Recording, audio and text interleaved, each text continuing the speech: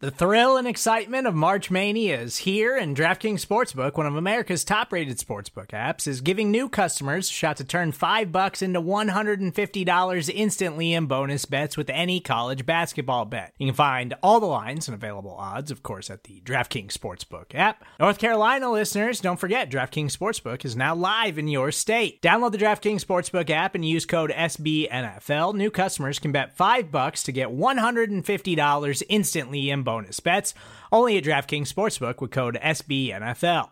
The crown is yours. Gambling problem? Call 1-800-GAMBLER, or in West Virginia, visit www.1800gambler.net. In New York, call 877-8-HOPE-NY or text HOPE-NY. In Connecticut, help is available for problem gambling. Call 888-789-7777 or visit ccpg.org. Please play responsibly on behalf of Boot Hill Casino and Resort. 21 plus, age varies by jurisdiction. Void in Ontario. Bonus bets expire 168 hours after issuance. See dkng.com/bball for eligibility, deposit restrictions, terms, and responsible gaming resources. Yeah, don't it sound so epic? Horns are screaming, I ain't the one you wanna mess with. Use a joke, I ain't the one you wanna jest with. The battle's coming, you only got a few seconds to run. Yeah. Hello, Bengals fans. I am Matt Minnick, and this is Coach Speak coming at you in the days, hours leading up to the Super Bowl. Holy crap, we're actually here. How did this happen? You know, and I think people will point to Joe Burrow, and obviously Joe Burrow is the catalyst for where the Bengals are at. He has been a huge part of changing the culture. Obviously, he has an extreme talent, you know, and that ability to never be out, that has really redefined this team. But look, it's not all Joe Burrow, all right? I think we're going to see this, especially like as the national media starts paying more attention. You know, they're gonna take that. Well, it's all Burrow. It's all Burrow. These guys aren't that good. That guy's not that good. No, like they're that good. You know, they went out, they built a defense, and Anarumo has done a great job finding guys who nobody else wanted. You know, it's the land of misfit toys over there, and they have done an incredible job of piecing things together on the defensive side of the ball. You know, offensive line, they don't have the guys that they want yet, but hey, they're still figuring it out. You know, you go out and you get Chase. You know, that was sometimes like this franchise, and Zach Taylor in particular, but this franchise is kind of like criticized, like, oh, well, you know, they're being conservative and they're not doing that, and like, oh, they don't have any guts. Look, here's how you know who has guts, all right?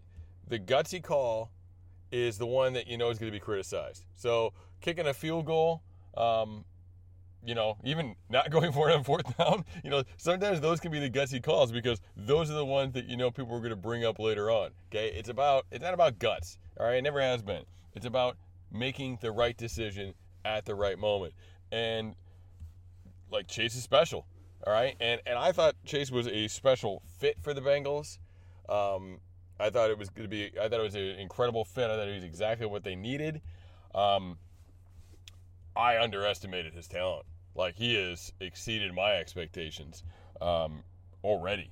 And look, the future is very, very bright. But look, you can talk about Burrow and that cultural shift. It started with Zach Taylor, all right? And it's got to come from the coaches as well, right? It's better and it's stronger when the players are the driving force behind it. When you have guys like Burrow and like a lot of the other guys on this team, Von Bell, comes to mind. But you've got to have that at the top. You got to have that leadership that's on board with that's preaching the same things. Because if you don't, it's just going to crack at some point. Because just the hierarchy doesn't work if it's only the players. So you got to give those guys some credit as well. And look, we talk about Burrow and like, oh well, they took a quarterback first overall and he's great and he was going to change any franchise. You know, all the opposite things of what they were saying before when the Bengals were going to ruin him. But it's not true. A lot of quarterbacks go first overall. Pretty much every year a quarterback goes first overall. You know, unless there's an O lineman or a D lineman who is absurd. It's a quarterback. So that doesn't really stand up. And who gets drafted first overall and turns his team around and takes them to the Super Bowl as fast? And the answer is nobody. It doesn't happen. It does literally never happen. And the Bengals, and not only that, the Bengals actually earned that first overall pick. It's not like when the Rams traded up to get Goff, they traded up. They were maybe I'm stereotyping because Fisher was the coach at the time, but I believe they were 8-8 the previous year. If not, they were close to it. So that's what it is. And you look at the other quarterbacks that were taken that year. If Burrow didn't do his thing, at LSU that year, might have been one of those guys. And you look at the situations they came into, like, Cincinnati's a bad situation, it's a bad franchise, poverty, blah, blah, blah. All right, look at what those guys came into. All right, they're both dealing with their second coach already. Third year in the league, they're going to have their second coach already. You're changing things on them. I mean, Tua's already had a bunch of offensive coordinators. That's what's not good. Stability. Have the foundation. Have them coming into something that's functioning, that's going to work. And I mean, the fact that we're comparing ourselves to those franchises, I mean, it's ridiculous. All right, Dolphins fans coming at me. Look, the Dolphins had Dan Marino, one of the greatest quarterbacks of all time. Where are the rings, right? So don't talk to me about that. Anyway, I'm moving on. Dolphins fans don't listen to this anyway, I'm sure. But anyway, we're moving on. So let's talk more about Burrow. Burrow, Stafford, Burrow threw a bunch of picks early in the year. It's somewhat worked itself out, but he's been a little shaky with the ball lately, right? He's throwing some kind of suspect balls. Makes you wonder if he's pushing a little bit. We know this moment isn't too big for him because we know he's been there before. But you gotta, I'm worried he might try and do too much. So we gotta make sure he's chill, he's cool, and he's ready to go. Stafford has thrown 17 picks, league leading in picks, and he's never been there. We're talking about Burrow's the young guy, but look, Stafford's never been there. Stafford's never even been anything close to there. He's the first year with this team. He's not used to really competing. So he's a guy you have to think about in this. In the bright lights, what's going to happen with him? And he throws so many balls that should be picked. And we as Bengals fans just need to make sure, we need to hope that the team is making those plays when they have those opportunities. They can't afford drop picks. They've got to make those plays. Turnovers are going to be a huge piece of this game. They've got to win the turnover battle, and they've got to capitalize when they're able to get those extra possessions. Look, Burrow's got to get cooking, and they got to have that aspect, the chase. They've got to have the big play out of Chase. It's got to come in there somewhere, and it doesn't have to be a long bomb. It can be, racking the ball like he has so many times before. But they've got to have that dynamic out of Chase to really get things going. The Bengals defense isn't talked about enough. We talked about Stafford. The Bengals have done a good job of creating turnovers. Somebody asked me, and I apologize if you're listening, because somebody asked me 2 weeks ago when I was talking about what they did against the Chiefs, and dropping on some of the guys, rushing three. Hey, would this work against Stafford? I didn't answer the question because I didn't know. I'm not sure how much Rams I had watched at that point. Now I've watched half their season, and yeah, because the Stafford's bad decisions are coming late in the snap, in the count, right? So give him time. He's going to get antsy. He's going to try something, and there will be some opportunities. So yeah, I got no problem with that. Rush three, let him do it.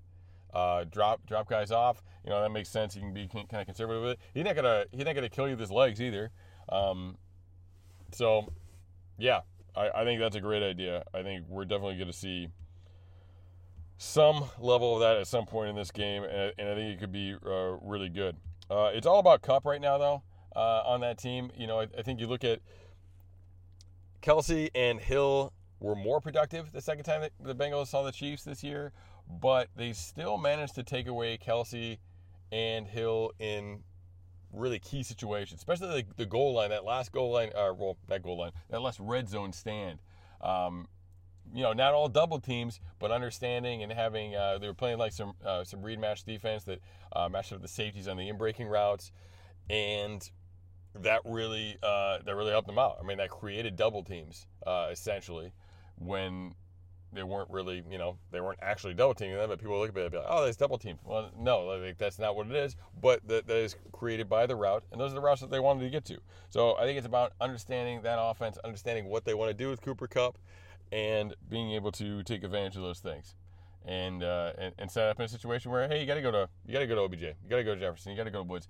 And look, those guys are all really good, but that's not how that team is trying to beat you.